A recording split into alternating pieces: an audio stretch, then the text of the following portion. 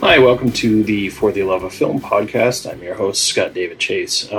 Sorry, the schedule for this podcast has been a little erratic in the last few weeks. I've been in the process of moving from one place to the other, and it's in the middle of summertime, so it's very hot. So it's been slow going and a little tricky. I have been seeing movies during that whole time. I generally go to see movies when I get out of work at night. I had 3 jobs. I'm currently at 2 jobs, and then tomorrow I start a 3rd job again. It's neither here nor there, but I tend to see movies later at night, and I usually will wait till I have at least 3 movies to do one of these episodes. I actually had stockpiled more than 3. I've now seen, technically I've seen 6 since the last episode, but one of them was seeing Won't You Be My Neighbor, the Mr. Rogers documentary. Again, I had a friend who really wanted to see it, so I went to see it with her again. So I'm not gonna review that again, but I did see it, so it's one of a handful of movies this year that I've seen more than once theatrically. And for those of you who don't know how MoviePass works, which is how I see most of these movies, you can only see a particular film one time in the theater. So I did pay actual money to go see Won't You Be My Neighbor a second time. So I guess that should say how highly I endorse that film. So this episode, I'm going to talk about 4 films I saw. One is a Japanese film called Fireworks. It's an animated film. Then I saw a film called Damsel. I saw a film called Boundaries. And then lastly, I saw Ant-Man and the Wasp. So, an animated film, a couple indie films, and then a huge juggernaut tentpole movie. So first off, I saw Fireworks. Fireworks is like I said, it's an Japanese animated film. It came out in 2017 in Japan. The literal translation of the Japanese title is longer. It's Skyrockets, Watch from Below, Watch from the Side, ? And that's plays into the theme of, or the story in the film. I saw this on July 3rd. I actually just was looking for a movie to go see, and I had the day off before the 4th of July, and saw the title Fireworks come up on my local Regal Theaters listings, and at first I wasn't sure if this was literal fireworks. I know that New York City is known to put off a very impressive display, and I know in the past they've shown it live in theaters, and but I was surprised that New York City, their fireworks would not actually be on the 4th of July. A lot of local towns around here in New Hampshire will do their fireworks on the 3rd or even 2nd of July, and I've never really understood why. I mean, it makes sense when it falls on a Saturday or something like this, but where the 4th of July was in the middle of the week, this year, it didn't really make sense. Having said that, as soon as I looked into it, I realized this was not a display of fireworks. This was a Japanese film. Whether or not the reason for it being played was because of the title, I'm not really sure. It was a one-night only event. So there's this company called Fathom Events that will bring classic movies to the screen. They'll also bring, they do a lot of concerts, a lot of musicals and operas for very limited, like 1 or 2 nights in the theater. Sometimes when a large marquee name musical act will release a new concert DVD the night before it comes out, you can see it in the theater in select theaters. And for the most part, the Fathom events are worthwhile. At least, the ones that I've attended, I've seen. I saw Vertigo earlier in the year. It was a Fathom event. So, and one of my favorite filmmakers, Hayao Miyazaki, they're doing a thing every month. They'll play a different one of his films for a couple days in the theater, and when I get the chance to, I'll go. So I knew nothing about this film other than it was a Fathom event, and it was an animated Japanese film. So I rolled the dice and was hoping I'd really enjoy it. Unfortunately, that was not the case. The script, I don't know.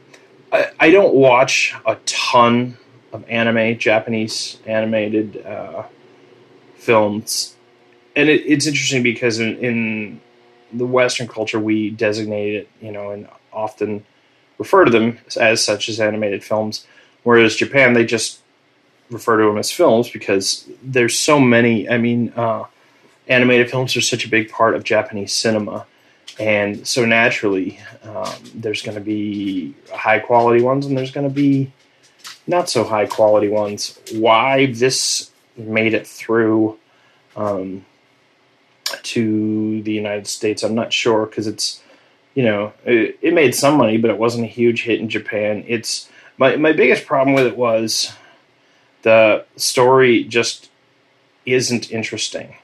A lot of people who don't watch a lot of anime, myself certainly included, certainly from 10 years ago, have kind of a preconceived idea of what most anime is like. Overly sexual, but very juvenile, and this certainly did not do anything to dissuade that stereotype. It takes place over a single day with some high school students. One of the last days of the semester in school. It's a private school, and two boys are interested in the same girl, and there's a little bit of supernatural involved. The day keeps repeating itself, and choices that they make. It shows each time the day repeats itself, someone makes a different decision, and we see how that the rest of the day unfolds differently. Not an incredibly long film. It's probably 95 minutes. Actually, I don't know why I'm guessing. I should have it right here. It's 90 minutes exactly, but it felt almost twice as long. The device where the day would start over took a long time each time they did it, and it was 4 or 5 times in the film, and we relived a lot of scenes that we had seen before that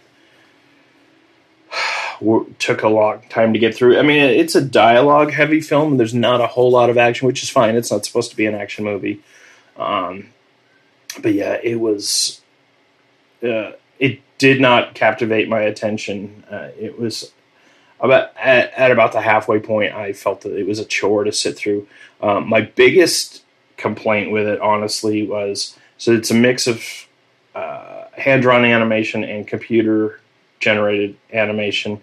It's probably about 75% hand-drawn, but the computer-generated animation and the hand-drawn animation does not mesh at all, and it pops out as jarringly different. And the computer animation is very, very rickety and rudimentary compared to modern standards. And this is a modern film. It came out a year ago. So I really can't recommend the film Fireworks at all. I've certainly seen... I mean, the hand-drawn animation was fine. It wasn't staggeringly beautiful. It was just sort of typical. So, yeah, I would give film Fireworks a 3 out of 10. It's just... I don't want to say I waste my time, because I always enjoy seeing a movie in the theater, with very, very few exceptions. But yeah, I can't really recommend it at all. The next film that I saw was a film called Damsel. And I'm gonna ruin the actress's last name, but Mia Wasikowska, who is an Australian actress, was in it, and also Robert Pattinson. Robert Pattinson, probably most well known for the Twilight Saga. He plays Edward, one of the vampires. This was a movie I had heard.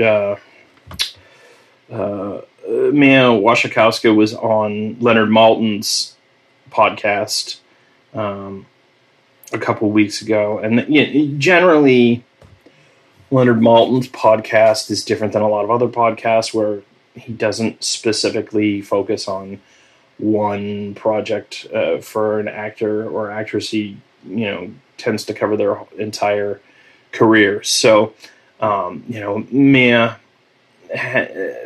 probably most well known, her highest profile gig was playing Alice in Tim Burton's remake of Alice in Wonderland, which I was going to say was from a couple of years ago, but it's been 10 years now that came out. And she was fine in this. It's a Western comedy. Comedy is, I'll use that word sort of in the broad sense. It was written and directed by the Zellner brothers, who, and one of them also co-starred in it. And it's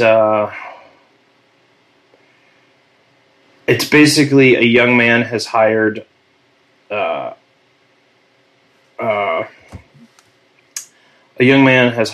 priest, or a minister, rather, I should say, to help him rescue his fiancée who's been kidnapped.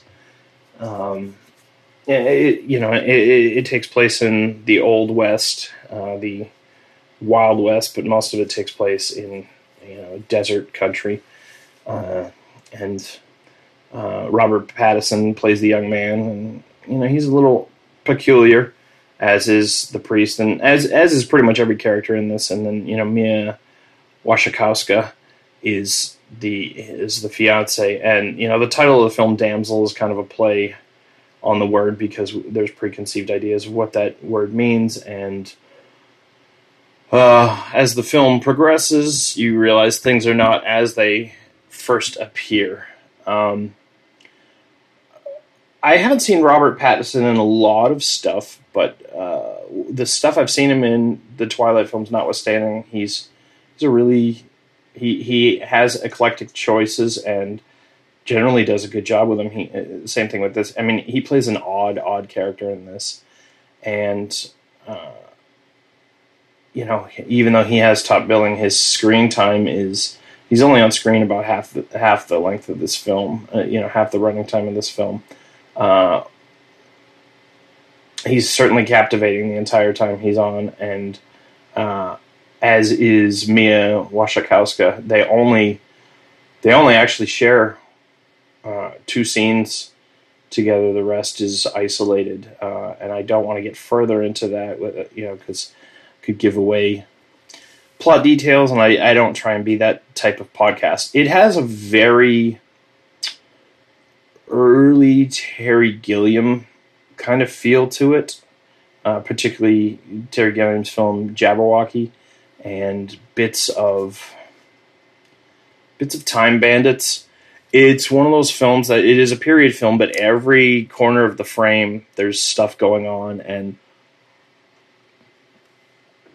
it really begs for a rewatch so you can check out all the details. Having said that, I don't know if the story itself is quite captivating enough for me to want to watch it again. I enjoyed it, and I saw it at Cinema Salem, which is one of my favorite theaters to see films in, and I knew very little about it before I went into it, which is kind of how I like to watch films, particularly these little indie films. And you have to have a love of odd films to really appreciate this film. But certainly, if you have eclectic tastes if you appreciate subtle filmmaking choices, I would definitely recommend this.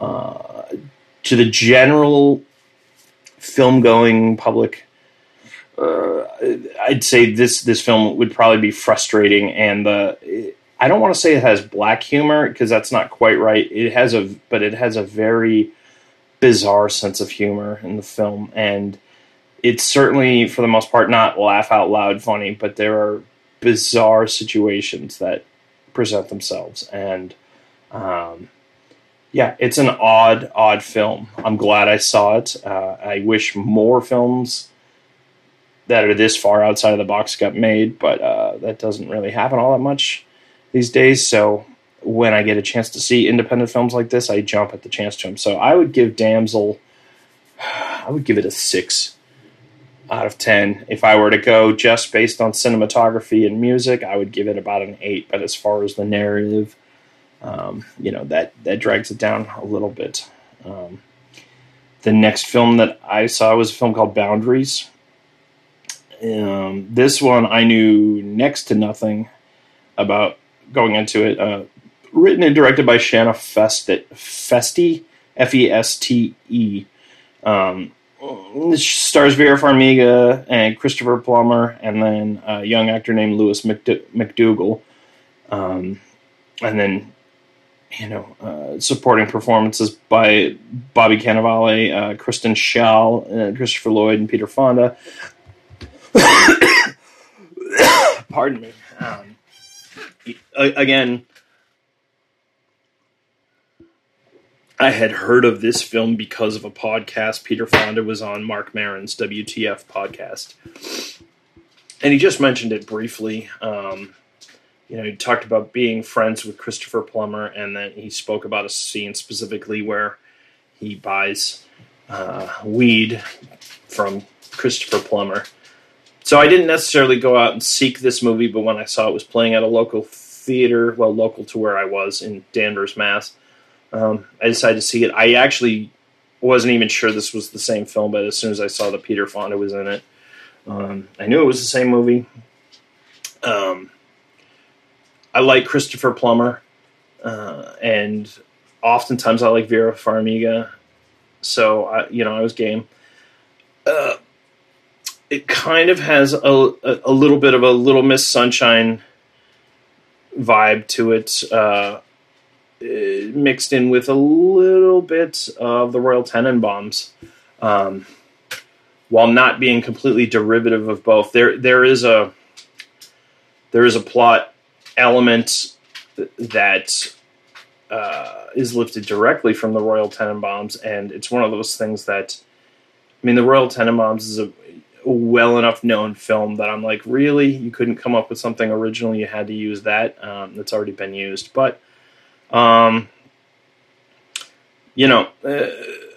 went to see this movie and was looking forward to this movie based pretty much solely on the pedigree of the actors, and it was a little bit of a letdown. The writing just wasn't that great. It was one of those. It's a Vera Farmiga plays a woman who is estranged from her elderly father. Her elderly father's being removed from the assisted living place he's living in. Much like Alan Arkin's character in Little Miss Sunshine, because of drugs in this film, having to do with Christopher Plummer grows and sells marijuana, where Alan Arkin was a heroin addict in Little Miss Sunshine. But so she decides she's going to bring her father to her sister in Los Angeles. Her sister, played by Kristen Schaal, who most well known from Flight of the Conchords, and I know is on some other television shows as well. But you kind of expect hilarity is going to ensue, and it never quite does. It's it was pleasant enough. There were a couple funny moments, but nothing laugh out loud funny. It never quite took off, as far as I'm concerned. Both Vera Farmiga and Christopher Plummer, very charming actors, and Louis McDougall, who's a young actor. He's 15, I believe, 15 or 16. He has some chemistry with Christopher Plummer and a little bit with Vera Farmiga, and his character is a strange, he's artistic and doesn't get along with people and is kind of an odd duck, and I think that's supposed to make him charming, but he's really not super charming. So,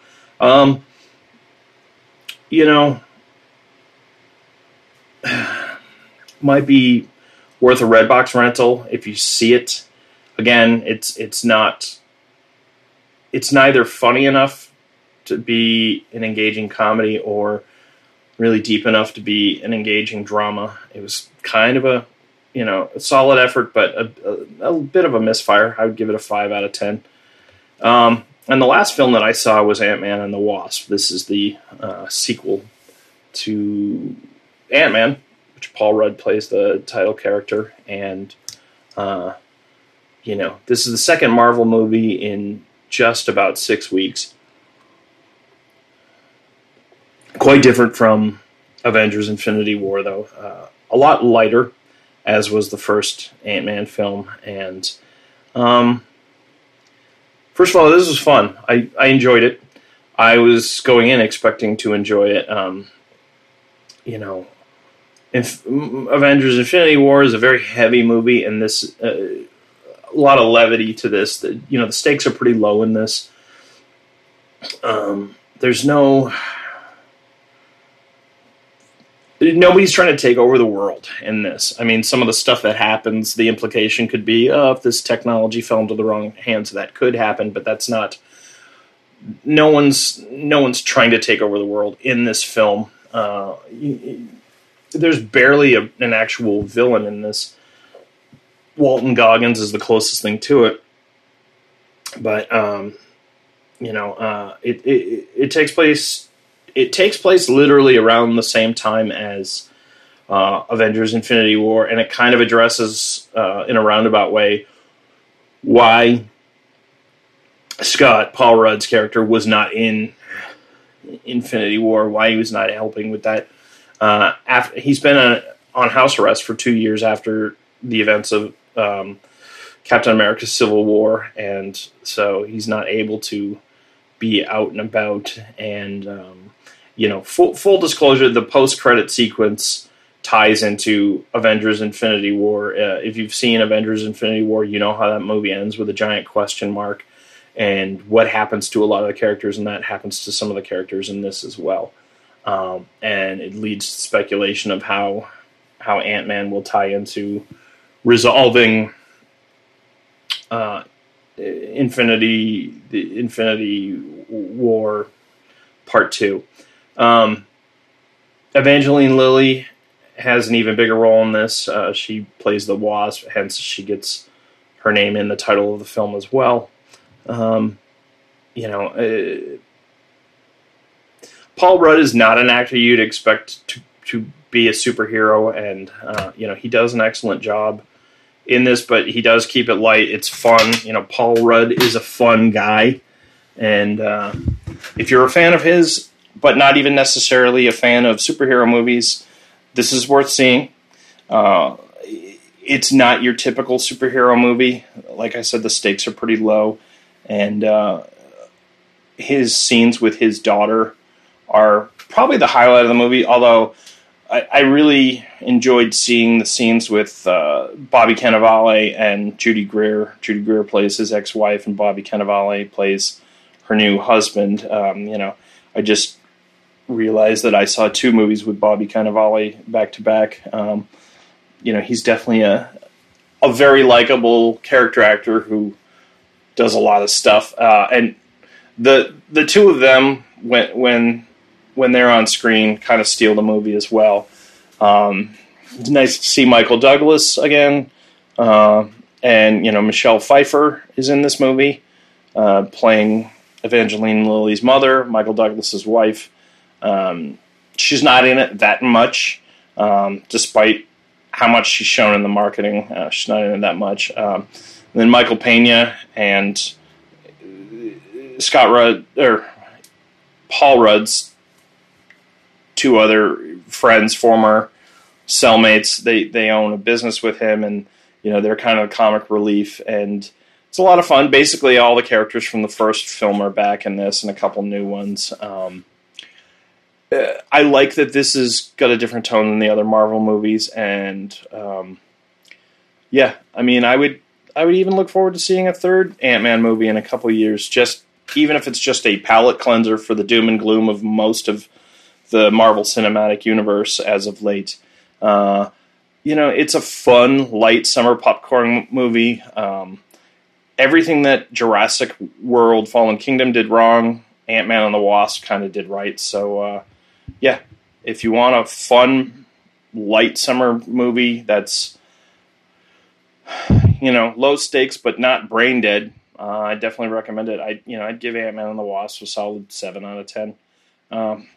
So that's what I've seen in the past week and a half or so. Thanks for listening, and stay tuned for more movie talk.